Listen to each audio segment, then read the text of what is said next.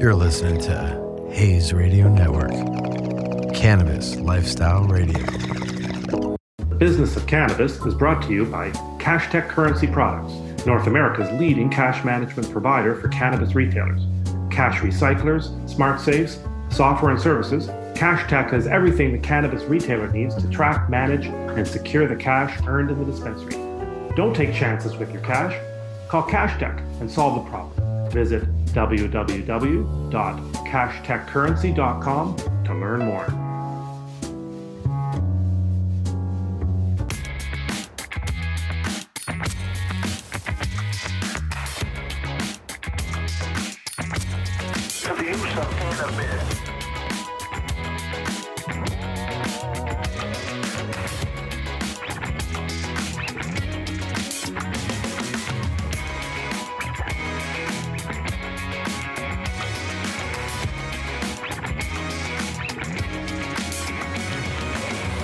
Welcome to the Business of Cannabis. I'm Dave Sky. And for maybe some of my regular listeners to the show, I think you've noticed I've gotten into the habit of announcing the mission of the show at the beginning of each broadcast. And I'm doing it again because there's a very specific reason we do this show. And we make a very specific promise to our listeners to bring you the most relevant, groundbreaking, innovative business stories from the cannabis front lines, the latest in cannabis brands, services, innovations in retail, software, distribution, marketing, to put it bluntly, a hard look at the hard realities of making money in the cannabis industry. So that is a perfect segue for our first guest. Sometimes I have to work that segue a bit, but this time it's easy. We'll be speaking to Omar Mouallem, a journalist, among other things, a filmmaker, and writer. And he has written a rather biting analysis of the Canadian cannabis industry, basically discussing how billions of dollars was raised, billions of dollars of stock value appeared, and now has disappeared. And this is in around four or five short years. Federal legalization is seen by some in the United States as a panacea for all the challenges in the cannabis space. It was not a panacea in Canada. And their experience with cannabis should be a wake-up call for legislators south of the Canadian border. So my segue from Omar's story is perhaps not as elegant. It does relate to reality, however, maybe not harsh, but certainly reality. And so we'll be welcoming Thomas Winstanley to the Business of Cannabis. He's VP of Marketing for Theory Wellness, which is a chain of dispensaries in Maine and Massachusetts. They have both on the rec and medicinal side. They're also growers. And they have brands in almost every product category. It's quite a wide range of cannabis products for the size of their company. We'll ask how they market the brands, who their target customers are, and what product categories they see growing in the near and long term. This is definitely feet on the street marketing information you're getting. So definitely a hard look at some hard realities. So for everyone listening out there, and there are over 115,000 of you a week now and growing, I promise you that you'll learn something on this show. First, what happened in Canada, where everything was supposed to be so great. Second, just how do you market your cannabis products? All that, and stay tuned after we talk to Omar Thomas, and I'll reflect on everything we've heard. And you can test me to see if I've learned something as well. We'll be back soon with more of the Business of Cannabis.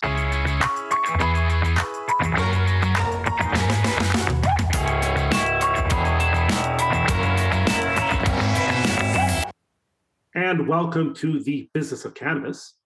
Our next guest, Omar Mouallem, clearly does too much.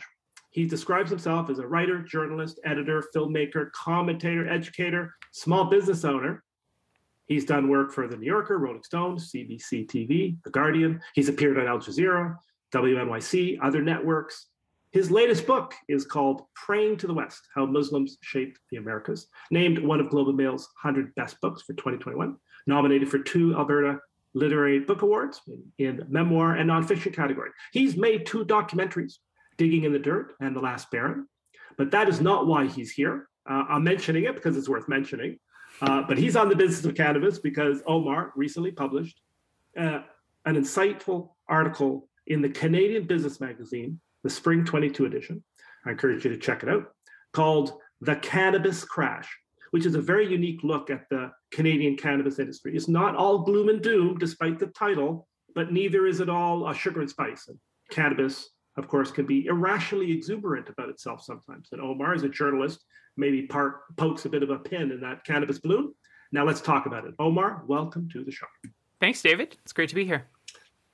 So before we dive right into that, what piqued your interest as a journalist? What piqued your interest in the cannabis industry in the first place?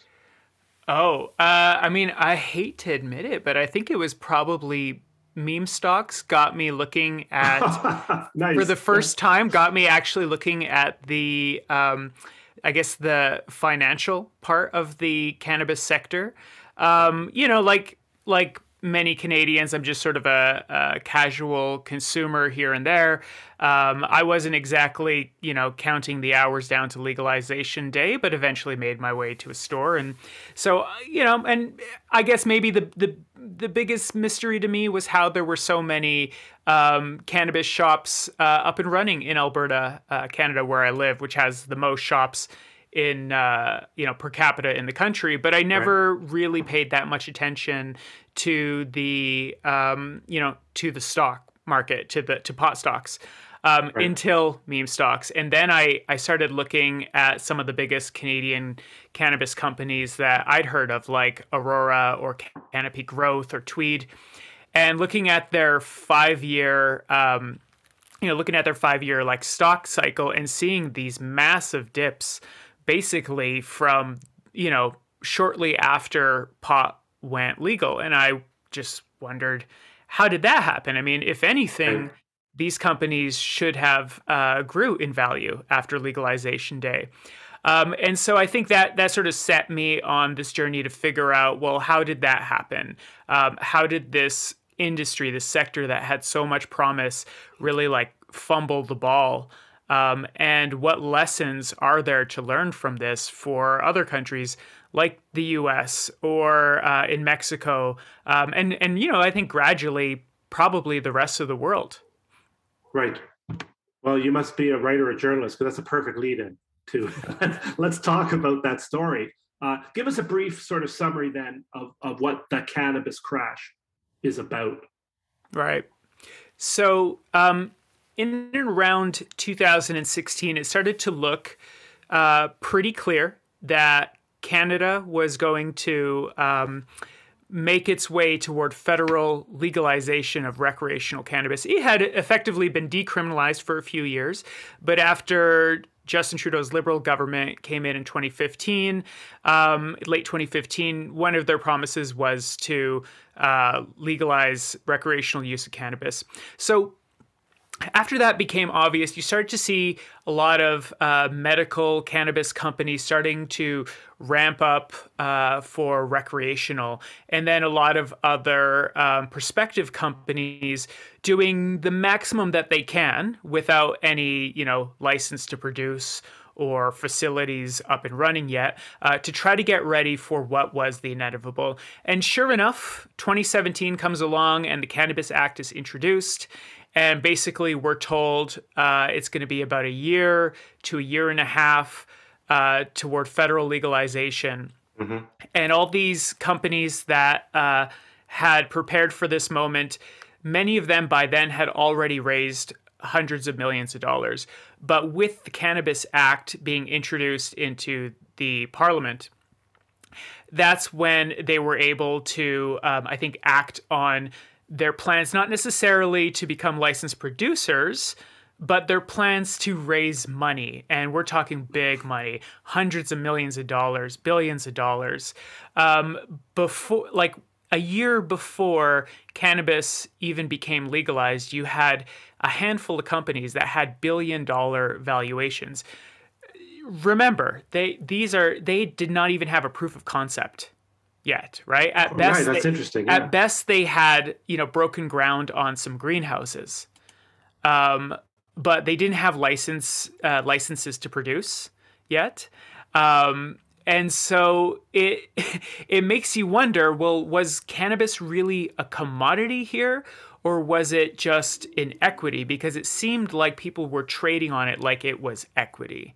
And so because they were so flush with capital, stock capital or cash, they went really, really big in order to fulfill the the expectations of their investors. They had to go massive, and they built to a point that is just beyond reason. And they overproduced cannabis way more. I mean, 3 times, maybe even 4 times more than the market actually could possibly consume. And it did not take long for the market to catch up to them. And that's when you started to see the share prices of these companies just collapse and go into free fall, and facilities closing, and, half-built facilities. Right now, if you go to Hyde Advisory, which is this business brokerage for Canadian cannabis companies, you'll see over 30 businesses just up for sale. Some of them being sold for like pennies on the dollar, just turnkey operations. Growers mostly, all dispensaries, all of the above? All of the above. Okay, yeah. So just across the spectrum. Across the whole, sector. Right. Yeah. It's kind of, I'm listening to this, it sounds a bit like Mel Brooks, The Producers. It's like you sold the same thing, but everyone was selling that huge dream. And maybe if one company had done it, it would have been fine.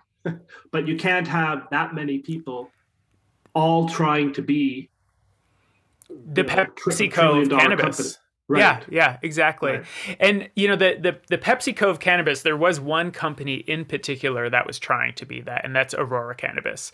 Now, Aurora's from the same city that I live in, Edmonton, so I was able to access a good number of their former employees.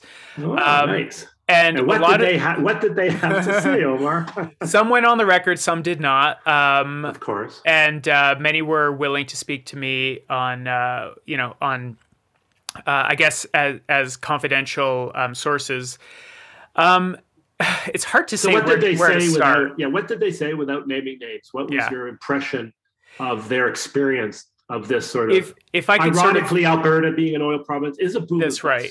Environment. Yes. So but that's true. But Alberta is also a very entrepreneurial province, and it has, and it's very fertile, like agriculturally speaking, it's very fertile as well. So it made sense, I guess, for Alberta to go kind of full hog on cannabis, which it did. It's their nature, sure. It is sort of their nature, right? And it also came at a time when the energy market had crashed in 2014, 2015. So I think a lot of Albertans who had been, all Albertans had been affected by that. But I think a lot of Albertans who wanted to get out of the instability of energy were looking for a new sector that also promised, a lot of money. Sure. And I'm sure they're going right back into it now. I think many of them are, in fact. Yeah. And so, coming back to Aurora, right. Aurora had big dreams, big ambitions, but from the outset, it wasn't quite the premier company. That sort of belonged to Canopy and Tweed, and it wasn't really, I think, reaching the aspirations that it had. But then Canopy and Tweed and some of the others, their valuations became quite bloated, and so stock promoters were looking for a new darling in the Canadian, recreational space. And it just so happened that Aurora had just announced Aurora Sky, which at 75,000 square meters, state of the art, was going to be the world's largest cannabis facility. And that caught people's attention. And in the speculative markets, it is all about the story that you sell. And that dream captured a lot of attention, and that's sort of how they stole the investor spotlight. And it was not long before Aurora had a $4 billion market cap. And with that $4 billion, they could pretty much do anything. They could go on an aggressive buying spree, which they did. And they bought things that are barely even adjacent to cannabis. They bought a company that was a greenhouse designer. They bought companies that did robotics in this space, in agriculture. Sometimes they were buying just to take the technology away from their competitors. Sometimes they would take a stake out in a company that had some marginal success with research, basically gambling on it. And they're doing this at the same time that they are also building Aurora Sky plus several other new greenhouses, some even bigger than that one that they announced. They even announced a expansion in Denmark as well. Now, I remind you, we have not gone legal. We do not know what the parameters of this sector are going to be. We don't even know if cannabis will be allowed to be, exported between provinces.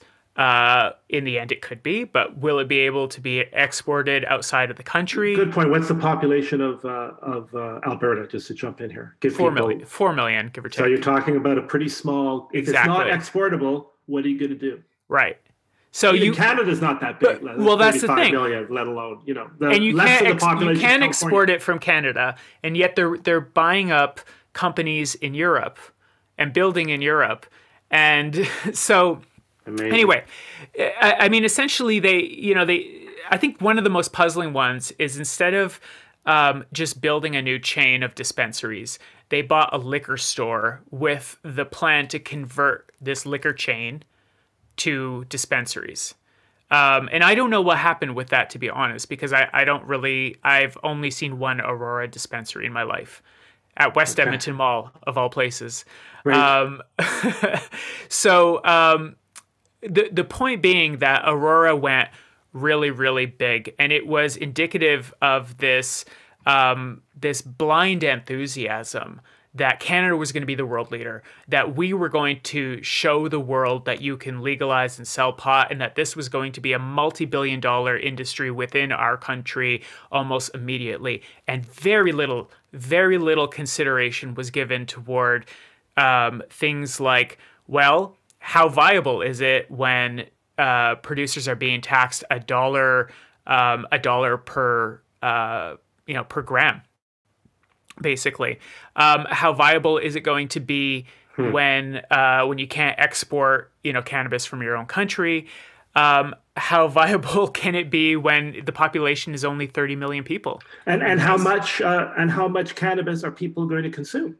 That's right. I think people like the idea of Canada being, a big pot, that we are a nation of potheads, but I don't think it really bears out. We're actually quite conservative when it comes to our usage, at least, compared to some other countries. What's interesting is, we're going on 4 years now since cannabis has been legalized, and the number of consumers has barely changed. Those who smoke might smoke a little bit more, right. But it is. But if I shouldn't say smoke, used. But if you used before, if you didn't use before, then rarely have people taken it up because of recreational, legal recreation. But the big one that was really overlooked was the illicit markets. There was this assumption that the black and gray markets were going to be converted. Which just crumble, right? And it is it's not happened. A lot of people still get their their cannabis from those markets. It's still cheaper. The quality is better, generally speaking. The quality of the legal stuff was actually quite bad at launch. It's improved dramatically. It's quite comparable now. Okay. But it was a really bad start for these companies, and it left a bad taste in people's mouths. The industry people I've spoken to estimate that it's about 50% of the market is still black market, illicit market. If you talk to Statistics Canada, they say it's 35%, but that's based on Canadians reporting, right, the source of their cannabis, which I don't think is right. I am selling illegal cannabis. Yeah, make sure you include me in your study. Yes, exactly.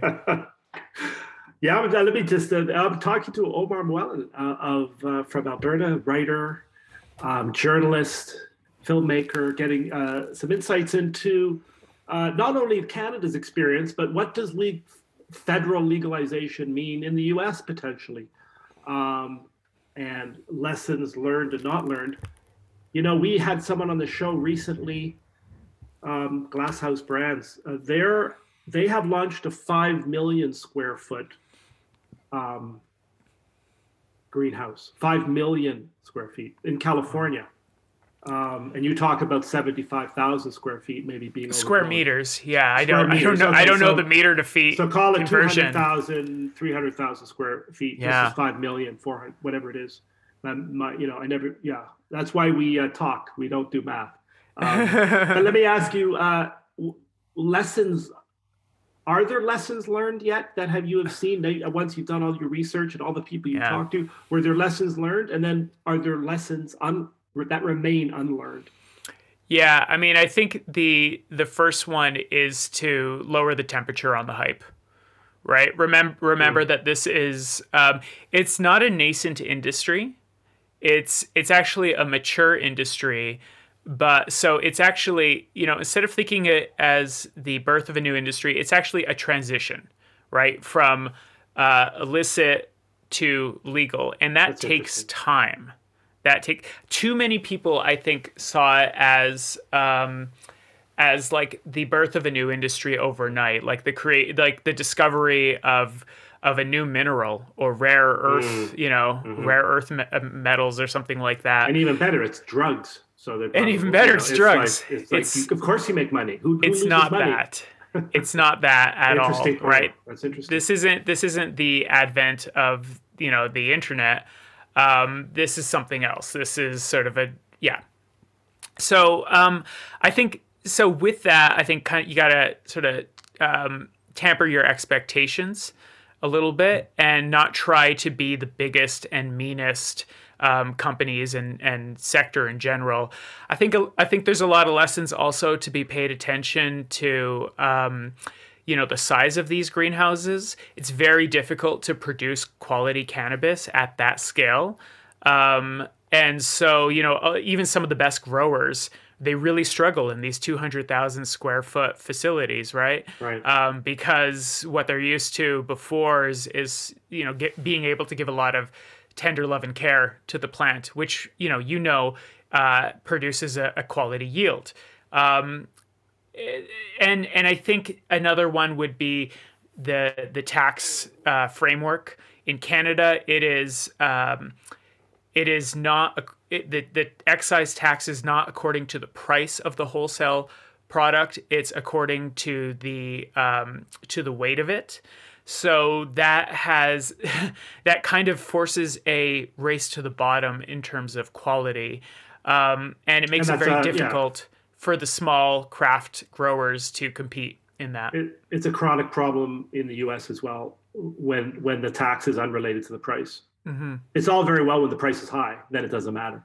Yeah. When the price is a third or a quarter, it's problematic. That's correct. Yeah, and we've seen price compression of about 50% already in just 4.5 years here in Canada.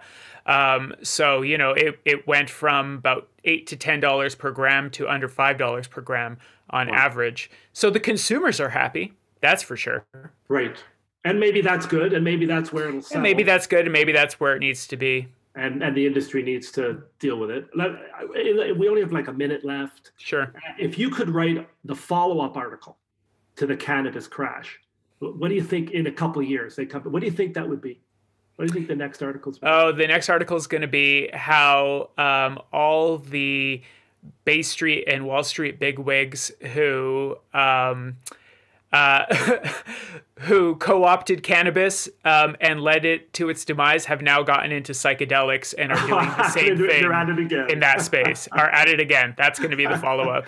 That wouldn't be the first time. Yeah, they're in their search for making money. They're not going to quit one more time. But maybe some lessons learned. We have seen that in some ways in the U.S. as new states open, a more methodical, thoughtful approach. But it's so interesting because it's so rare to read that perspective, what I would call reality, reality. Okay, let's not talk about the hype of cannabis. Let's just talk it as a business. And quite often the metrics don't work.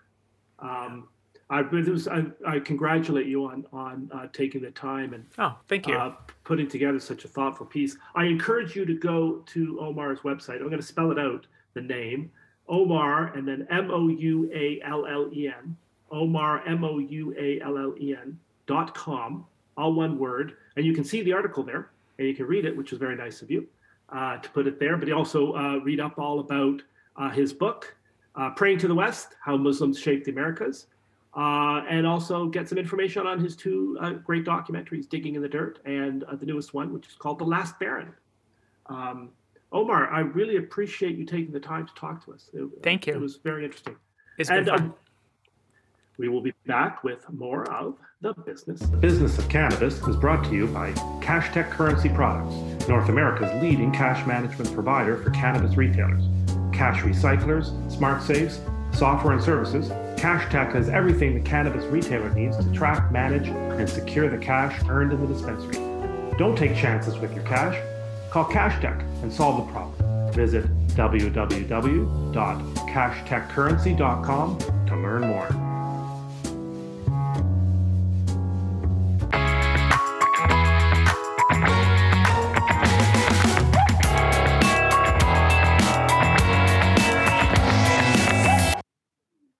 And welcome back to the Business of Cannabis. We are going to talk about marketing with someone who spent their career doing just that. Thomas Winstanley is VP of Marketing at Theory Wellness, which is a vertically integrated cannabis MSO with operations in Massachusetts. They've got 2 rec, 3 medicinal dispensaries there, 3 rec dispensaries in Maine, plus a large production facility in Waterville, Maine. Some 70 products in their portfolio, so it's quite an expansive offering. I would be remiss if I didn't mention that Theory Wellness offers 20% discounts for medicinal products for qualifying people, so that's super cool. Thomas did spend some years outside of cannabis honing his skills, and I would be even more remiss in not mentioning he was captain of the dodgeball team when working at Extravertic, which was a marketing communications firm, so don't play dodgeball with Thomas, trust me. But eventually he came to his senses and plunged into the cannabis space with Theory Wellness in 2018. First as director, now he's VP, so he must be doing something right. So let's find out what. Thomas, welcome to the show. Thanks for having me, David. And thanks for dusting off the oldie of the dodgeball career. Yes, right, yes. In that league, we actually went from last place to first place with me as the captain. Oh, so look at that. Listen to you. And probably had a good job, that trophy at home that he has on his shelf when you walk in, and so you can see it.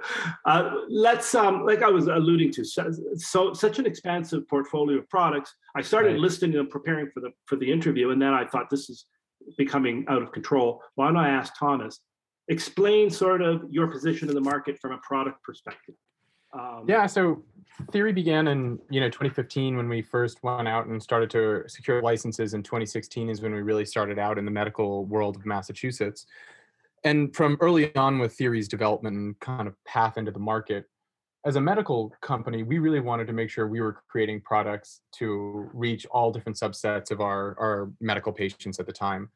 And ultimately, Theory's goal has really been to define the future of cannabis that we really want to see both as consumers, but also as, advocates for the industry as a whole. And so being part of a vertically integrated network that we control the supply chain, we control the development, the packaging, we wanted to make sure we created both really, really memorable, effective products, but also that we wanted to create products that stretched across many different potential subsets of our consumers. And so we have everything from edibles to tinctures, vaporizers, flower, topicals.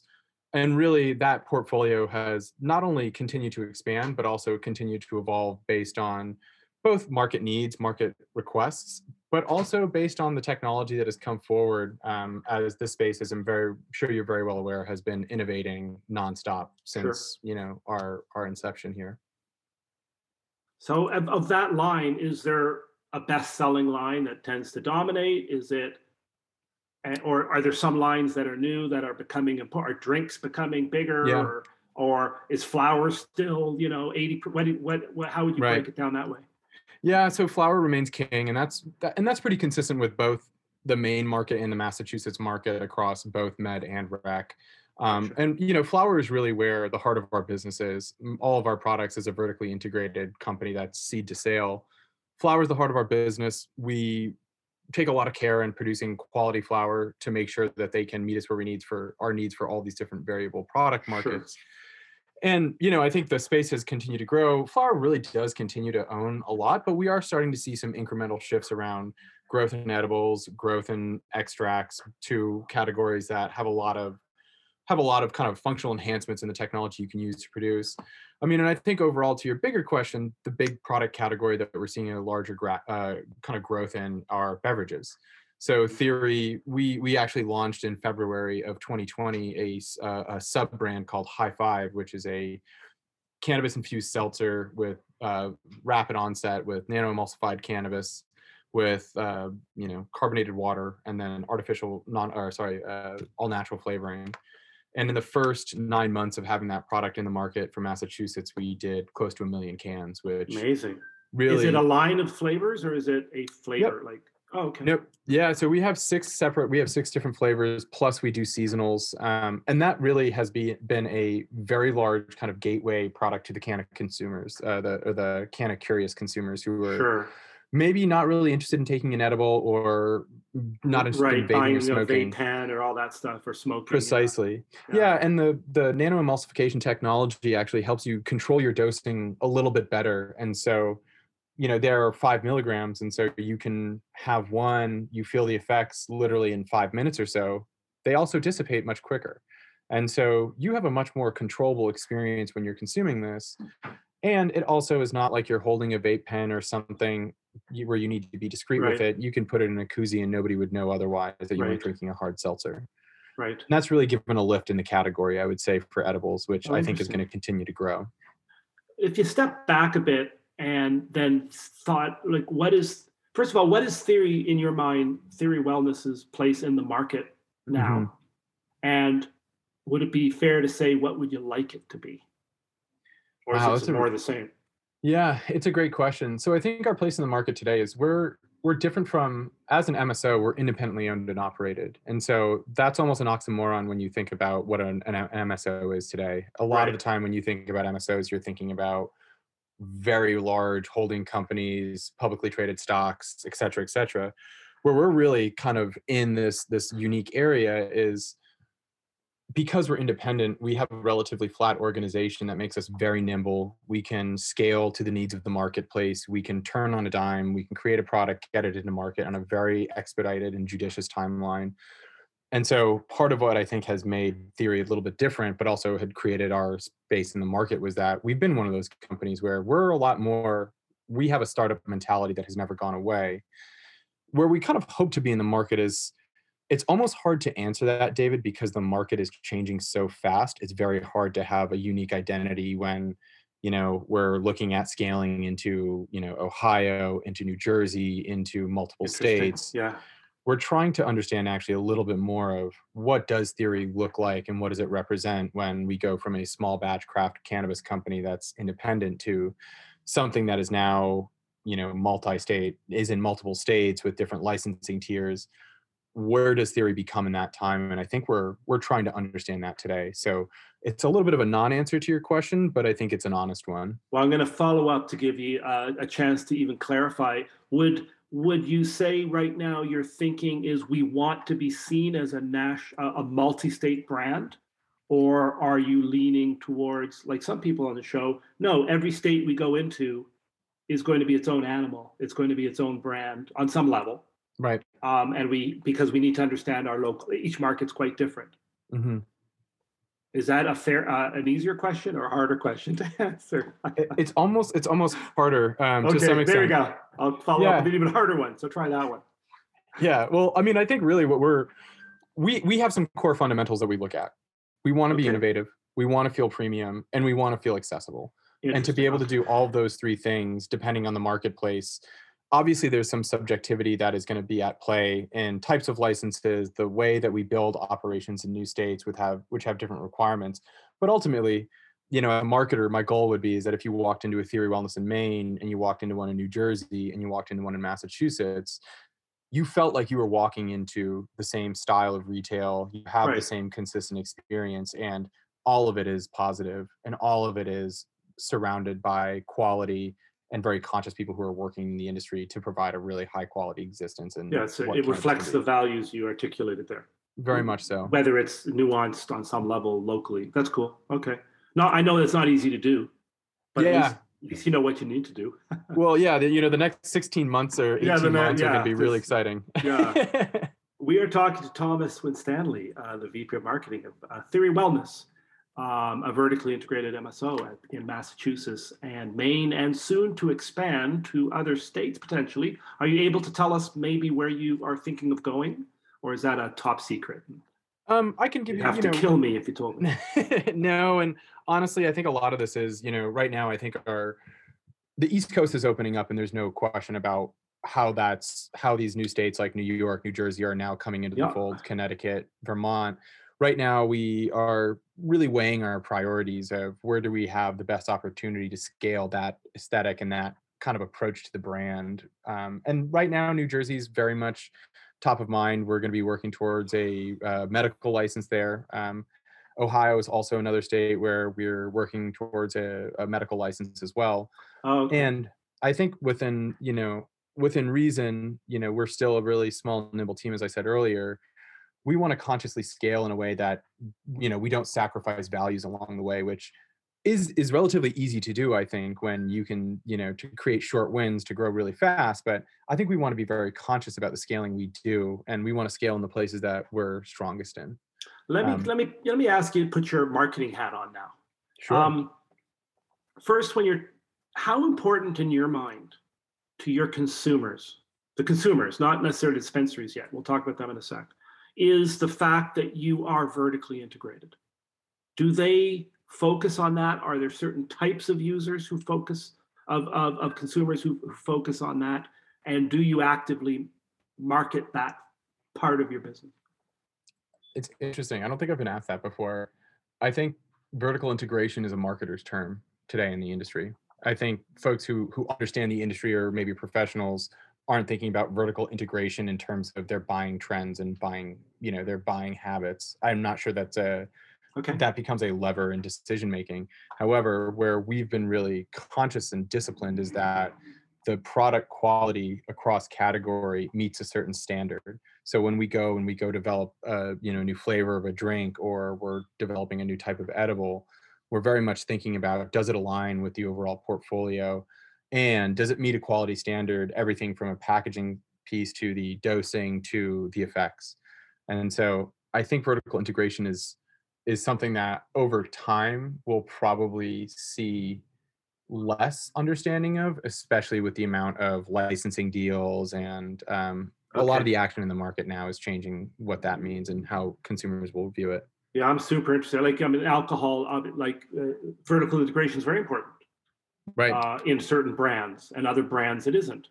Not in beer, but in wine and spirits. Now, so I want to get on that question of quality. Sure. I'm fascinated by how, as a marketer, do you express that in a compelling way when I've never come across a cannabis company that says we produce garbage? Yeah. Right. You know, like. Yeah. No, it's funny you say that. I think when we think about quality, so a lot of it starts at the R&D process, and a lot of it starts actually with our consumers. So when we say, okay, well, we are looking at a new edible per se, we'll actually survey our customers who are buying edibles and say, is there something that you would like to see from Theory that you're not seeing in the edibles category today? And we'll ask of everything from types of edibles to flavor profiles to packaging, and we'll get feedback, honest feedback. I think one thing that, you know, when you ask a consumer what they think about something, they will tell you, and they will be honest whether you want to hear it or not. Right. Yeah. So we use that as a starting point, but then we also use qualifying research from, you know, different trends that we see in the marketplaces in more mature markets. And then we take it into, our R&D cycle where if necessary, we'll work with an expert, like for chocolate bar, we'll work with an executive chef who can source single varietal chocolate. Gotcha. Or, we'll work with another chef who does edibles or gummies and try to find the right formulation. We take it then through test batches, which we share internally with our employees. We ask employees to give us feedback on those. And then we go and we reformat, and then we bring them into market once they're ready. And usually at that point, we've gotten enough feedback, and there's been so much R&D behind it, trial and error, and also a very clear understanding of what the product needs to be. It actually makes it a lot easier to market that product. And we've built a relationship with consumers that when we do launch a new product for those edible users and we say, hey, we loved your feedback, check it out, we've made dark chocolate bars with a crispy mint topper, they know that they're getting something that they're going to like. And they can trust. Sure. Yeah. In terms of customer, we keep talking about the consumer. Is the dispensary a customer of yours? Do you look at it that way? Do you market to them in some way, or how does that work in your mind? When you say is the dispensary a customer, are you talking more about like a? Do you sell only in your own dispensaries? Oh no, we do offer some B2B, which actually started last year. And again, a lot of where we made that decision was we got a lot of people who were asking to purchase from us. And for a long time, we very much wanted the Theory experience to be only within our walls. And that was a lot easier to do, a few years ago when there were fewer dispensaries. And honestly, we were still understanding our supply chains. We were understanding our production outputs. We were understanding our portfolio. And so over time, we developed a B2B wholesale program that started to go into other markets. And I got my start early on in the spirits category where there was a high B2B concentration, which we leveraged some of that experience into how Theory was going to scale. So you can find us in almost 60 different dispensaries in Mass. Okay. So there's a lot to balance there. Always. You have this huge product line, which is awesome. You have innovation coming on, which you constantly have to market. You have consumers to reach out to. You've got dispensaries to reach out to. Let me ask you one more balance question, because we're almost out of time, but I have Sure. 1,000 things to ask. But one quick one: how are you balancing? Like, how do you see online as part of your? There's obviously brick and mortar strategy here. Right. How does online fit into that, or does it at all? Oh, it's huge. Yeah, Okay. It's huge. I mean, I think e-commerce was expedited during COVID when people were spending less time in store, wanted a more abbreviated visits. And I think over time, e-commerce will continue to grow. We work very closely with our partners at Dutchie, who have been, helpful in helping us kind of cater to a much better opportunity for customers buying online. But what we actually saw this last 420 was a very large shift in people coming in store versus pre-ordering. And so e-commerce, I think over time will become more prolific, but there's always going to be some sparkle to brick and mortar. Right. So that's is that going to be a challenge for you guys? Is that something that's on the table for you to keep building that, or is it kind of you think it's going to be organic as you grow? So will that? Yeah, I think it's something that we're always paying attention to, and it's almost it's the same kind of channel as the dispensary channel is, like you said earlier, where we want to make sure that depending on how you want to purchase cannabis, whatever meets you where you are, we want to be there. We always encourage people to come visit us in the store because our consultants are world class. We love having the conversations with people who are looking to find the right products for themselves. However, for those who are looking for a more expedited visit, whether it's through delivery or for getting a, almost like a takeout order, we want to have that option too. And so we're playing both hands as closely as we can to make sure we're always getting better and challenging ourselves to increase our abilities. Well, we have been talking to Thomas Winstanley, VP of Marketing of Theory Wellness. I welcome you to check them out at theorywellness.org. Theory Wellness, one word, .org. I don't think you have time to talk to me. You have too much going on. Get off the call and get going. What are you doing? Do your job.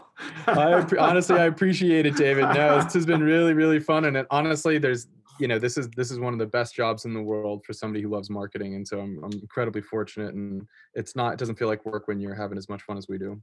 That's awesome. Thank you very much. Really appreciate it. Interesting company. And we're going to have to keep our eye on Theory Wellness. We will be back shortly with more of the business of cannabis. The business of cannabis is brought to you by CashTech Currency Products, North America's leading cash management provider for cannabis retailers. Cash recyclers, smart safes, software and services, CashTech has everything the cannabis retailer needs to track, manage, and secure the cash earned in the dispensary. Don't take chances with your cash. Call CashTech and solve the problem. Visit www.cashtechcurrency.com to learn more.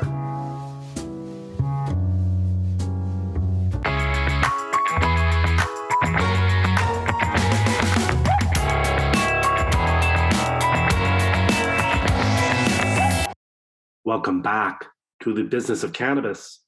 After we have spoken to Omar Mouallem and of Alberta, Canada, journalist and filmmaker and documentarian, Thomas Winstanley, VP of Marketing at Theory Wellness. A tale of two industries. That's what I was thinking as I kind of listened to them tell us about what they've been doing in the cannabis space. Omar's the cautionary tale, the irrational exuberance of cannabis. He alludes to in his article, the human cost, the loss of careers, the loss of money, the loss of investment, the billions of dollars that are now gone. That it's a very dynamic industry, both creative and destructive. And that the destructive process also gives rise to creativity and something new and something stronger. But there are damages along the way. People do get hurt. The hope is eventually it emerges into something better. Too early to say how that emerges. And that emergence, that development, of course, is affected by so many things, not just the market. Most notably, when governments are so heavily involved, it can warp what happens. So you have an Oklahoma experience with very little government involvement, a California experience with a lot of government involvement, and maybe a New York, Illinois experience a little early in the day, but with maybe something in between. Maybe they've learned a bit more. That mature versus new markets conflict that's going on.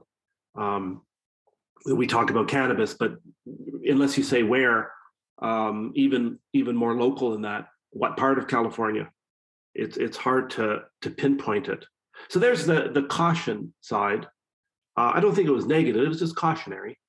Theory Wellness, and Thomas spoke so eloquently, but so passionately and so optimistically about going forward, about the future. It was all none of the same issues that Omar raised were even in his mind. It's full speed ahead, and if there's peril, they're not thinking about it or worrying about it. Will they get broadsided? Are you just driving along and the next thing you know, you get T-boned and you're like, what happened? And you're in the ditch. 2 seconds before, it doesn't sound like Theory Wellness is really looking around worried. In fact, quite the opposite. So you don't know if chickens are going to come home to roost. They've gone into maybe smaller markets, maybe less mature markets, with smaller populations, maybe less competition right now still. All those things flow. Less opportunity for growth. And there is there's no rule that says just because you have a few dispensaries in a state, therefore competition isn't allowed to come in and take you out. It would be different if you had 50 or 60 dispensaries in a state. Then you have a significant presence. You have true brand recognition. So it's really early days there. They have a very large product line, larger than it kind of their brand is more expansive, impressively so, than maybe their brick and mortar presence, and that's a strategy.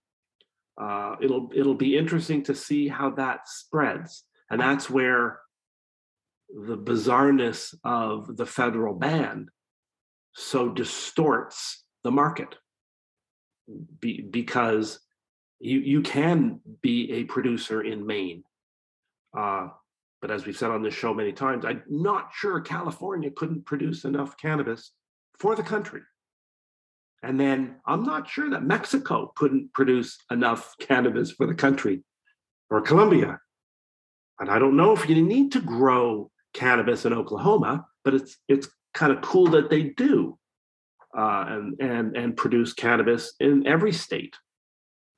But is that inefficient? Is that artificially preventing that creativity, that process that Omar talked to? While on a cautionary side, it does speak to the larger process that's going on, where we're going to do this. We're going to transition from an illicit substance to a regulated substance, and we're going to create an industry out of that. And we're not quite sure how to do it. And in some places, we're just going to let it happen. In other places, we're going to be super worried about it and careful and regulate every moment of it. Which one is right? Which one will ultimately produce what we want? Stability, growth, jobs, investment, and also quality choice for the consumer, the widest possible choice for the consumer. A tale of two industries, and maybe there's a third or fourth industry in cannabis. I'll have to think that one through. Unfortunately, that is all the time we have. I want to thank our guests, Omar Muellen and Thomas Winstanley, Theory Wellness. I want to thank our sponsors, CashTech Currency Products. Go to www.cashtechcurrency.com to find out about cash management and what to do with all that physical cash at your retail outlets, at your dispensaries and at your grows. Sort it, count it, secure it, and get it into some financial institution. And until next week, be well. I'm David Sky, and this is The Business of Cannabis.